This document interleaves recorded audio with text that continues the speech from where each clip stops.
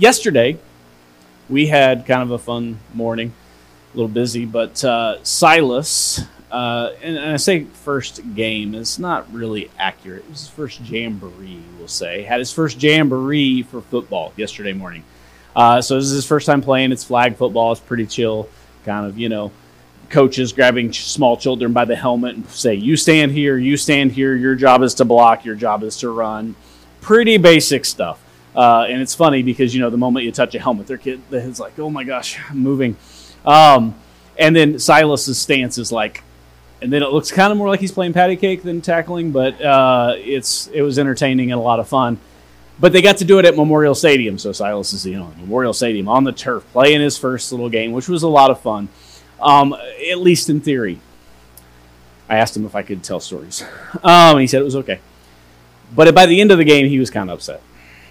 It seemed really cool. It seemed like a lot of fun, but there were kids pulling on me. And there were kids not playing the way they were supposed to. And then they just fell on me, and it was kind of like in tears because it was rough, right? And to kind of be doing some drills and doing some basic stuff, but then you're out there and there's all kinds of pushing and shoving and kids who aren't being closely watched who don't understand that I'm not supposed to grab this guy by the back and pull him backwards. That's not allowed in the game. And, it's kind of crazy and it's just whatever. And he is a little sensitive is the word I was trying to avoid, but sure. Sensitive, is the word for it. And so he gets a little upset. But one of the phrases we keep using in our home and that we continue to reinforce to him is whenever he, gets bumped in the arm and is like, my arm really hurts because he's a bit dramatic as well, is that I can do hard things, right? I can do hard things. Not necessarily always the toughen up, although I will say that my dad's voice is in the back of my head saying those same words, and I sometimes let them escape my mouth as well because there are times it's true. You just need to... Buddy, I barely touched you. You need to be able to deal with that kind of pressure just in day-to-day life. Like, that's called stubbing your toe on the couch. Like, it's rough. It's life. You got to be able to withstand a little bit of bump and bruise. But it's that kind of phrase, I can do hard things. I can do tough things. I can do things that are challenging. Because we talk about this word that you see on the screen here, this chapter that we're diving into today is gaining grit, which may not have been the word I would have chosen because I think sometimes we have these pictures in our mind that some of it, like for me, the immediate thought that comes to mind is John Wayne, like his True Grit, right? It's a movie, or maybe Jeff Bridges if you didn't see the first one, because they remade it. And, this idea of this Western kind of cowboy, tough guy standing up, although I think the girl in that movie's got a lot of grit too. That's kind of fun stuff in that particular film. But this idea of what does it mean to be tough versus what does it mean to be, I can do hard things. Because to say just toughen up, deal with it, it hurts, but deal with it, you may not like it, but like it anyway, is kind of sometimes I think the attitude we think about when we talk about grit. Learn to like the pain, just get over it. Sometimes it's kind of that mindset I think we grab onto. But there's this different picture that I want us to understand when we talk about Hebrews 12, which we'll get to in a bit, our key verse for this week. When it comes to us and what does it mean for us to have this grit, or maybe better yet, this term endurance. And sticking with the football theme and being able to do hard things, I was kind of looking for stories about players, because it kind of reminded me of this idea of like, what am I playing for? Why am I doing what I do? Like guys who play hurt, why they would be willing to be playing hurt. And all of a sudden, I came across a story that I know very well, but I kind of forgotten about. And I was like, there's no better story to talk about when we're talking about grit and enduring than this particular guy. So we're going to show a little 3-minute clip here. Check out this story. If you're not familiar with it, you will be soon. So I showed that video. If you don't know, it's Alex Smith. The very quick version of this story.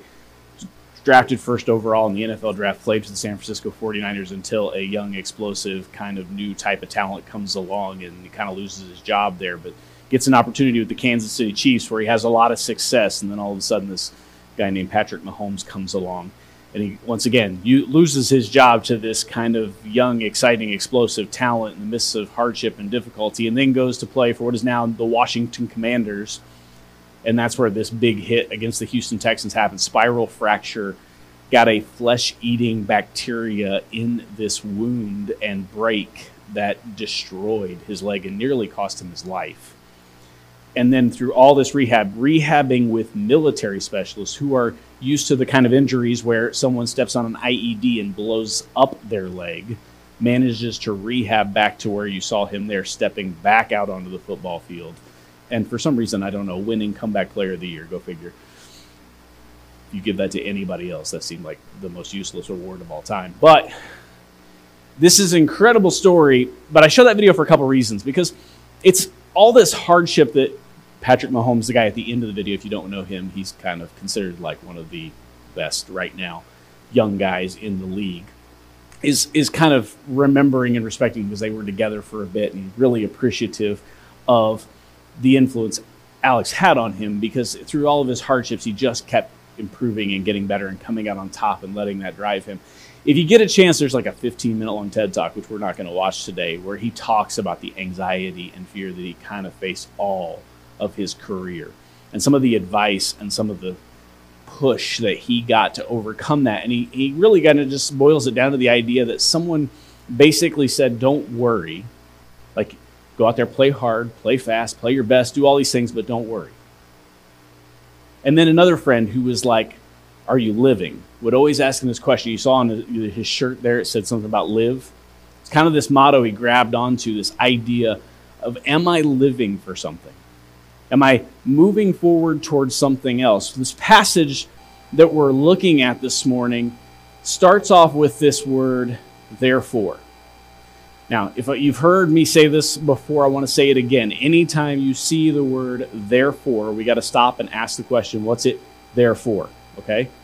So we look at chapter 12 as the beginning of something we're going to look at here, but it's important right off the bat with the word therefore that we stop and ask ourselves the question, what was the writer of Hebrews just talking about? The writer of Hebrews was looking at chapter 11, which we know as the Hall of Faith. And he's talking about these people who had faith of something hoped for, not for something seen, not something we have hold of, but they're working towards something that they can't see, something they have hope in the future. And so he goes through this list of Abel offering sacrifices, Enoch, this person that walks with God that we don't know a tremendous amount about, but we see these glimpses of how he trusted in God, and the Hebrew writer writes and gives him this credit. Noah, who builds this ark, Abraham, who trusts God to give him a son, Sarah, who also just believes and has trust and faith that God would provide for her at an old age, Isaac and Jacob and Joseph and Moses and Joshua, Rahab, Gideon, some names that you may be less familiar with, but you can go hunt them down. They kind of get run off there that are mentioned in Judges. Samson, David, Samuel, these names that we hear these stories about all the time and the great works that they accomplish. And there's this kind of hall of faith, as Hebrews is known. And so the writer has just expressed, we have all these examples, all these people who trusted in God, kept pressing forward towards something that was bigger than themselves, were investing in things they didn't fully understand but continued to trust God. Did they fail? Absolutely. But did they press forward towards something? Yes. And therefore, since we are surrounded by so great a cloud of witnesses, let us also lay aside every weight and sin which clings so closely, and let us run with endurance the race that is set before us, looking to Jesus, the founder and perfecter of our faith, who for the joy that was set before him endured the cross, despising the shame, and is seated at the right hand of the throne of God. This passage is saying, therefore, since we have such a great cloud of witnesses, such a long list of, also lay aside every weight and sin which clings so closely. Let us run with endurance. Now, you remember earlier I said this idea of grit, or maybe the word endure is kind of maybe the one I'd rather use because that's kind of the word that this passage uses, is not this idea of, yeah, it's hard, toughen it up, get used to it, life's rough, deal with it, get over it, rub some dirt on it and keep going, right? It's kind of the mentality we sometimes have. And I'm not saying that there isn't a time and a place for that, because I do think there are moments where I look at it and go, there's nothing we can do about this. And it's not that I have to enjoy it or like it, but I am going to have to find a way to keep pressing on. But I think there's a deeper hope that comes with this passage, a deeper understanding for us, and some wisdom that we can gain from this story I just shared that's valuable to look at. You notice at the end there, I left that little interview with Patrick Mahomes on there because he is making reference to someone who impacted him in the short time they spent on the same team, and the example that this guy continues to set for him of how to keep pressing on, keep working hard, keep enduring through the hardships, keep your head up, keep focused, all that kind of stuff, right? It's this cloud of witness. Because we've seen what someone else can accomplish, it helps us to realize that something valuable is attainable. We see this cloud of witnesses that we have throughout Scripture who faced hardship, who were facing the uncertainty of, can I have a child? I'm well up in years. And when I say well up in years, I mean like Abraham and Sarah are knocking on their hundreds, okay? It's not like they were, like I can't imagine right now having another kid. I hit 41 this week.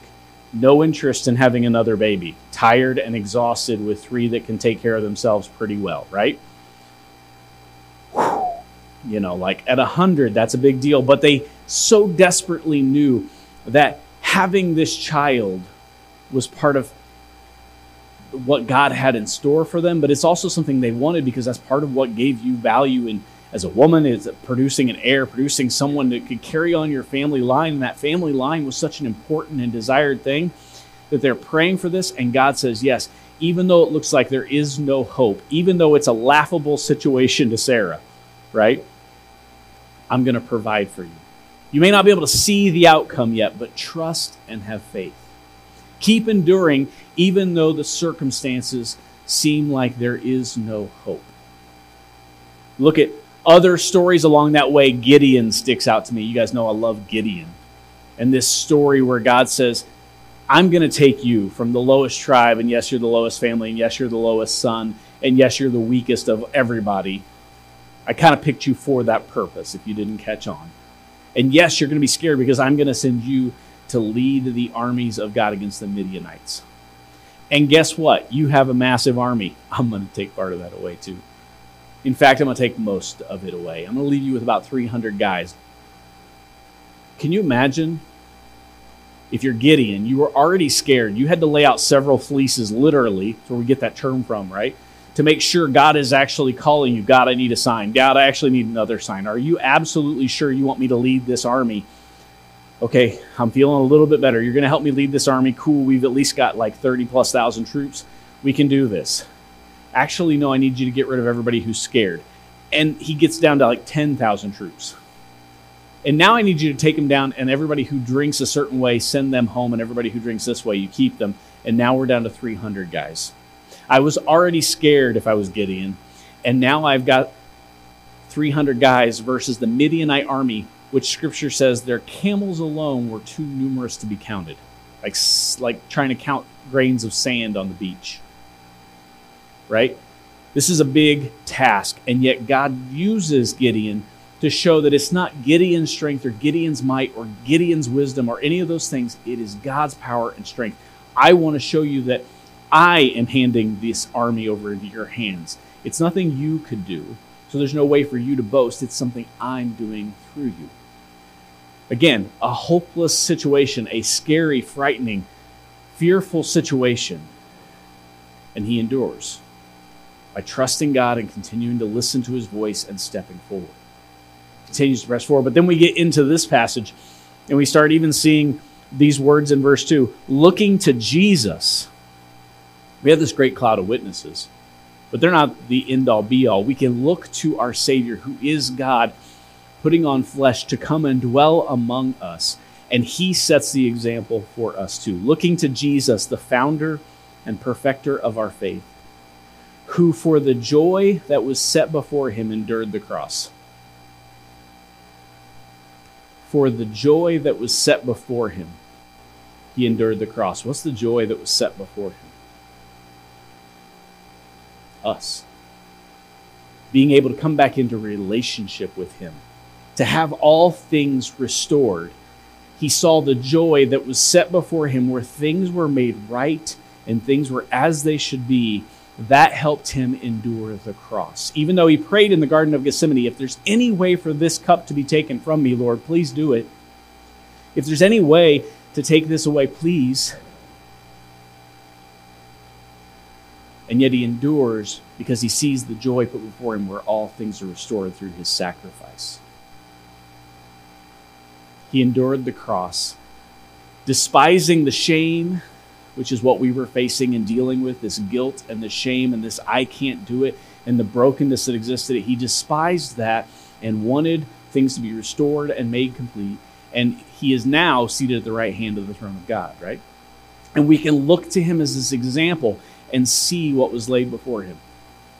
Remember that video? One of the things he said there, and he goes into depth in some other interviews and things I watched. He kind of says, like, it seems like a silly thing, right? He even calls it all this for a silly game, right? But when that physical therapist put that football back in his hand, he described it in another video as this kind of like he was missing a limb for a bit. And that ball got back in his hand, everything kind of felt normal again.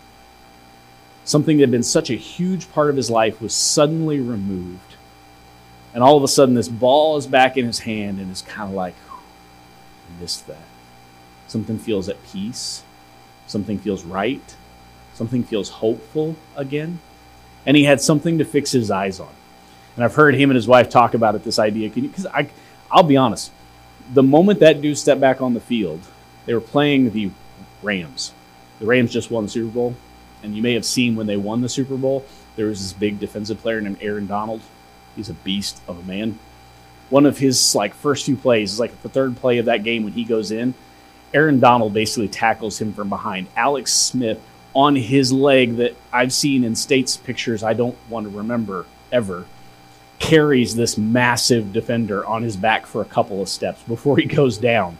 And all of us held our breath and cringed if you were watching that moment. Because it's terrifying for me, having seen what he went through and seeing the state of which his leg was in, to even possibly consider thinking about taking that risk again, right? For me, I go, oh, you sure, man? Have you seen how big that guy is? You're going to give him a piggyback ride on that bum leg? That's a bad idea. I just feel like that's a bad idea. And I can't imagine, knowing what I went through watching that game, how his wife felt. And they've interviewed her and talked to her about it. And she's like, at first it was this thing that gave him hope. It was something he could work for. I didn't think we'd actually be having the conversation of he could actually step back on an NFL field and compete at the highest level again. But she goes, I knew it was something he loved. I knew it was something he wanted to pursue. And I was all for that. And then when it looked like he actually might be able to do that, then we had to have some serious conversations. And it was hard. But you realize right here, the joy put before him is what made it possible for him to endure. Isaac and Sarah thinking about the joy of what God is promising. I promise you that your descendants will be as numerous as the stars. You may not fully understand how that looks. You may have to lose a lot of sleep near the age of 100, getting up in the middle of the night to take care of a baby. I get it. It will be hard. It will be challenging. There will be things that will not be easy about this. In fact, we know that Isaac's on that list because Isaac walks up that mountain with his dad, who's been instructed to sacrifice his only son. And Isaac is old enough to know what's going on. And they walk up there together, faithfully trusting God. Even though they don't see the full picture, they know there's a promise. They know there's a hope for something better. They're pursuing it and chasing after it, even though they don't know the full joy of what is to be made complete yet. They're enduring what's scary, what's hard, what's hurtful. They don't like the pain. It doesn't have to mean the journey is fun. What it means is that our eyes are fixed on something that is hopeful, down the road, something that we care about deeply and find joy in. For many of us, we're looking down the road, and the question is, what are our eyes fixed on? He uses this language here that we cast off all of our Sin, we are surrounded by a great cloud of witnesses. Let us also lay aside every weight and sin that clings so closely, and let us run with endurance the race. We use that language. Paul uses that language a fair bit in other writings that he does. I press on towards the goal. I press on towards the prize. I run. I sprint towards this finish line. This idea of endurance and running towards something, the idea of finishing the goal seems great. For some of us, we have our eyes fixed on certain things we're chasing after. I'm going to be perfectly honest. If you told me, hey, you can run a marathon, and here's the finish line and the sense of accomplishment that comes with running all those miles, I would tell you, good luck with that. I'm good. I have no interest or desire to put the little sticker on the back of my car that says how far I ran. I have no interest and desire to run that far. I always joked I like to run about 90 feet at a time. That's the distance between one base and another. And today, I don't even like to do that, to be perfectly honest. Running has always been something I've hated. That is not a goal or a prize that seems exciting to me. Yet I know people, in fact, I was hanging out with a bunch of people Friday night who were sitting comparing their old high school cross-country times because there are a bunch of cross-country runners in the room. And I said, you guys find mine on there? Nope, you won't, because it doesn't exist. Because never would you have convinced me to run 3 miles back then either. And they're all talking about, some of them are like run marathons and not, like come near to qualifying for Olympic stuff, like big deal runners, like they love it.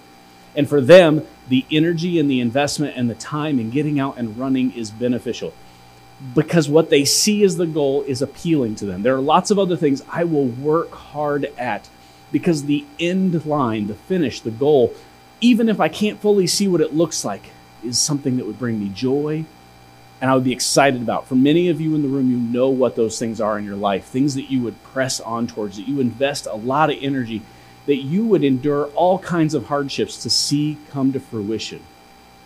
Because what's at the end seems worth it. For many of us in the room, when we come into church, we start talking about our faith. We say, well, we know what the end prize is. It's totally worth it. That we would be caught up with that same cloud of witnesses in the air. We're going to talk about heaven next week. It's the last chapter, heaven. That's obviously, Nick, the end prize, the end goal. Is it? That's weird for the pastor to say. I get it. I think that the end prize is God's presence. The joy that was set before Jesus was that all things would be restored so that we could be in relationship with him. And guess what? In case you haven't caught it the first, lots of times I've said it, we do not have to wait for heaven to obtain that. In fact, I'm not sure how much we will like heaven if we don't like his presence now. Because what is good about heaven is not a mansion and golden streets. We'll talk more about that next week. Tune back in. But what is good about heaven is the presence of God in its perfection and glory. And he has offered us that relationship now. And he's not only offered it to us now, we've talked about this a great deal in the last couple of weeks as we discussed mentoring and scripture and understanding God's word and learning how to read it and pour into it so that we can grow up in our faith, so that we can be transformed into his likeness, so that we can do the work he's called us to do, produce fruit out of our lives. He has called us into relationship with him so that we can become like him, be transformed into his likeness, and do the work that he has called us to do. And so the prize that we press toward, the joy that we fix our eyes on, if you read Paul's writings, the thing he is focused on is making sure that all come to know how good Jesus is. My eyes are fixed on a relationship with a Savior that I love, and I will do anything and everything to run towards him and to bring as many people on that journey with me as possible. Not by trying to convince them why I'm right and they're wrong. Not by trying to beat them over the head with this book and say, you've got to see the truth. No, it's come meet my Savior whom I love. He has transformed my life and is amazing. And I would endure any hardship for his name's sake, for his glory. Pressing on towards the goal, obviously, is pressing on towards relationship with him and eternity with him. But we can't forget that in that eternity, it's not just about me sitting there with him. Sometimes we live as if we are going to be the only ones there. And by we, I mean the ones in this room. because we know that we all got it figured out and we got it sorted out and we come to church every week and we wish the rest of the world would get it together and come to church every week. They'd be a whole lot better off if they just came and listened to Nick every week. Not really. Or any other preacher, because you can get somebody else on TV, right? They'd be better off if they would get their act together and focus on Jesus and just do the right things. We hope they get it figured out before he comes back, because that's whenever it's going to get real good. And that's sometimes how we live our life of faith, and that is not at all what Scripture paints an image of. It is the church enduring incredible hardship. In fact, there's a passage, and I don't do this often, but we just talked about Scripture, and the idea of reading publicly was really important, right? So we're going to read some Scripture publicly today, a bigger chunk than I would normally read. But it's found in 2 Corinthians chapter 4. In fact, it's not just found in 2 Corinthians chapter 4, it is 2 Corinthians chapter 4. And normally I read out different translations, but I just wanted it to sound clear. And so I'm reading from the New Living Translation today. So just, you can follow along on the screen or you can close your eyes and listen, but I would encourage you to hear these words as we read this passage. Therefore, I'm not going to go back and talk about all the things Paul's already said. Go read 2 Corinthians 1 through 3, because therefore is there for a reason, right? But therefore, since God in his mercy has given us this new way, that's what he's been talking about, this new way in Christ. Never give up. We reject all shameful deeds and underhanded methods. We don't try to trick anyone or distort the word of God. We tell the truth before God, and all who are honest know this. You notice they said we tell the truth before God. That means being honest with ourselves in that relationship. Being honest and living in truth with him first. Not just trying to convince everybody else that we know the truth and they should get on board, but being honest in the way we live the truth and become made in his image. If the good news we preach is hidden behind a veil, it is hidden only from people who are perishing. Satan, who is the god of this world, has blinded the minds of those who don't believe. They are unable to see the glorious light of the good news. They don't understand this message about the glory of Christ, who is the exact likeness of God. You see, we don't go around preaching about ourselves. Look how good I am, see what I can do. We preach that Jesus Christ is Lord. He is good. And we ourselves are your servants for Jesus' sake. You notice he didn't say God's servants. He says your servants, each other's servants. We serve one another for Jesus' sake, doing the good work we've been called to for the sake of God receiving glory. It's the purpose we live for. For God, who said, "Let there be light in the darkness," has made this light shine in our hearts, so we could know the glory of God that is seen in the face of Jesus Christ, to know him. We now have this light shining in our hearts, become like him. But we ourselves are like fragile clay jars, containing this great treasure. This makes it clear that our great power is from God, not from ourselves, just like Gideon, so that no one can boast. We are pressed on every side by troubles, but we're not crushed. We are perplexed, but not driven to despair. We are hunted down, but never abandoned by God. We get knocked down, but we are not destroyed. Through our suffering, our bodies continue to share in the death of Jesus, so that life of Jesus may also be seen in our bodies. You have to understand, let's rewind just a little bit. Paul's writing to an early church which is literally being persecuted, attacked, killed, hunted down, abused from every angle and every side, and yet is growing with great intensity. Because they're not overcome by the hardships and the perplexing nature of what they're facing. They're strengthened because they know that what hardships they are going through are for the benefit of the kingdom, and they would endure anything for the sake of reaching that glory, that joy, that hope of what is to come. For the sake of building the kingdom, I would endure a great deal of hardship because their eyes are fixed on something. They're looking towards what could bring joy and hope.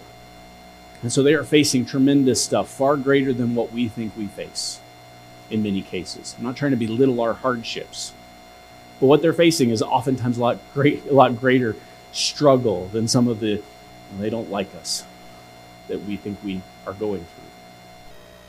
Yes, we live under constant danger of death because we serve Jesus, so that the life of Jesus will be evident in our dying bodies. So we live in the face of death, but this has resulted in eternal life for you. But we continue to preach because we have the same kind of faith the psalmist had when he said, I believe in God, so I spoke. We know that God, who raised the Lord Jesus, will also raise us with Jesus and present us to himself together with you. All of this is for your benefit, and as God's grace reaches more and more people, there will be great thanksgiving, and God will receive more and more glory. That is why we never give up. Though our bodies are dying, our spirits are being renewed every day. For our present troubles are small and won't last very long, yet they produce for us a glory that vastly outweighs them and will last forever. So we don't look at the troubles we can see now. Rather, we fix our gaze on things that cannot be seen. For the things we see now will soon be gone, but the things we cannot see will last forever. When it comes to endurance, when it comes to gaining grit, there's a very simple way for us to understand what it means as Christians to press forward and gain grit. It's not just suck it up, buttercup. It's not just, well, have enough faith and it'll all somehow sort itself out. In fact, if we read the Psalms, we realize it is okay to be crushed. It is okay to be perplexed. It is okay to be under the weight of tremendous struggle. Paul says it right here. In fact, in 2 Corinthians, Paul shares the ways he has struggled, the ways he has been persecuted, the ways he has been stoned, the ways they've tried to take his life and beat him and imprisoned him and done all this stuff to him. And yet he continues to share the gospel because he realizes that the calling in his life to share who Jesus is, not to beat everyone into submission with the truth of his wisdom, but to introduce them to a Savior who knocked him off his horse and changed his life, is important. And it is a goal he has fixed his eyes on and wants to chase with everything. So we don't look at the troubles we see now. Rather, we fix our gaze on the things that cannot be seen. We have some imagination. We're going to talk more about imagination next week, but we have some imagination on the beauty of what could be. If we were actually living the way we were called to, if we were actually loving the way Jesus loved, if we were actually reaching out to our neighbor the way Jesus called us to, what could it look like? We fix our eyes on the hope and the joy of what could be, and we run towards that with all of our might. How do I draw closer to him? I want to run towards that with all of my might. How can I be transformed to look like him? I want to run towards that with all of my might. How do I start to accomplish and produce fruit in my life the way that would radically impact and change my environment and my community and the things that are going on around with me? I want to run towards that with all of my might, throwing off everything else that would hinder. And if I'm doing that, there will be hardships. I might get beaten up. I might get broken. But when I hold in my hand the truth and the beauty of what could be, something way better than a football, what could I overcome through the power of Jesus for the sake of seeing the kingdom come? It's a lot more than glory. It's a lot more than praise and celebration. It's a lot more than admiration. It's eternally impactful. And not just eternally in the sense of forever. We've talked about that. That eternal life is just as much quality of life in the here and now, heaven coming to earth, in the here and now, as it is about forever and eternity. But it is both, right? It has eternal consequences in the heavenly things that are happening here and now and the things that will be forever. Because we press on to attain something that we may not be able to fully see, but we know is so much better than what we're facing right now. And so we press on and endure hardships for the sake of seeing good things come. Many times what we see as hardships are inconveniences and struggles that get in our way of accomplishing daily tasks, that bring our life down and beat us up and make it hard just to get through a day. Sometimes we see hardships as, well, I just don't understand, or I just am not real good at speaking, or I'm not real good at this, that, or the other. If we look back to Moses and some of those examples of faith, they tried to make those excuses too.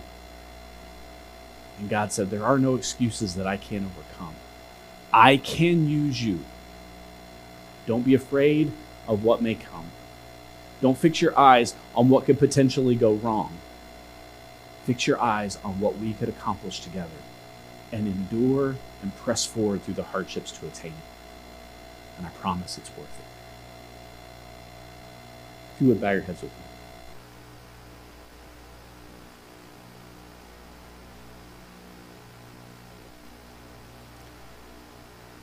I've been thinking a lot the last couple of weeks about how hardships so quickly take us out of the game. I feel like I've made a few excuses in the last year, 2 years, 3 years, maybe since 2020, who knows? There's lots of reasons to make excuses. It's been hard. And there's lots of things that have piled up and been hard. And I would say for each of us in this room, there are things that have piled up and been hard. But I want you to do this in this moment of quiet, this moment of silence. I want you to take your best moment of personal prayer and quiet in this moment to lay those things at his feet. Because if you're anything like me, I fully believe that the enemy would love for me to let those things pile up and say it's been hard and that's why I haven't been able to accomplish A, B, C, and D. But the Savior is there saying, my power and my grace and my everything are available to you, and I can help you overcome if you trust in me and fix your eyes on me and stop looking at the troubles. Trust me. And that's the hard step that we have to take this morning. Just spend a moment of time in prayer saying, can I trust you with this? I want to lay this at your feet and trust you with it. Because I know that you can overcome. I know that you can help me endure. But I have to be willing to take a step of faith to move beyond that. Take a moment of prayer to wrestle with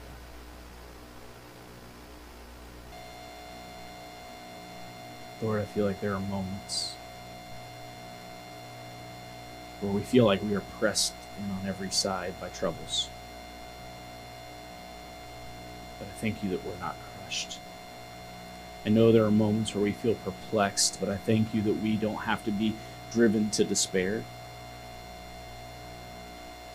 I know there are moments we feel like the enemy is hunting us down and just trying to beat us up, but you have never abandoned us.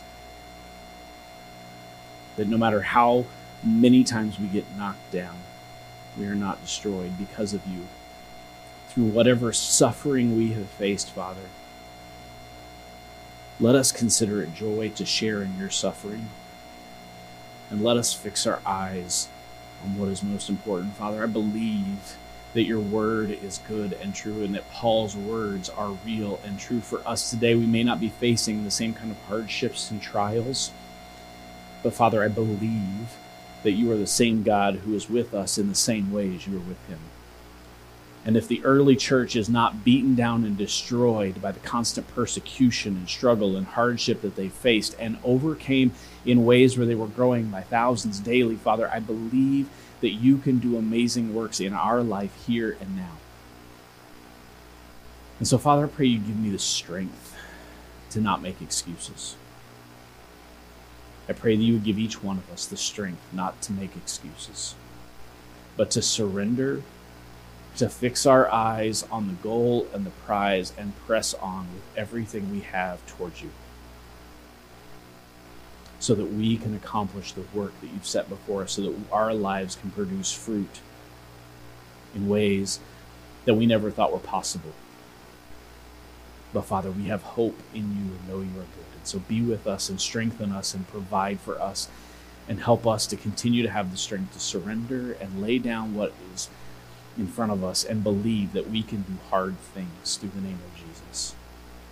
That no matter what struggle is in front of us, we can do hard things and overcome and endure through your name, through your strength, and through your spirit. Help us to be who you called us to be. In the precious name of Jesus, I pray.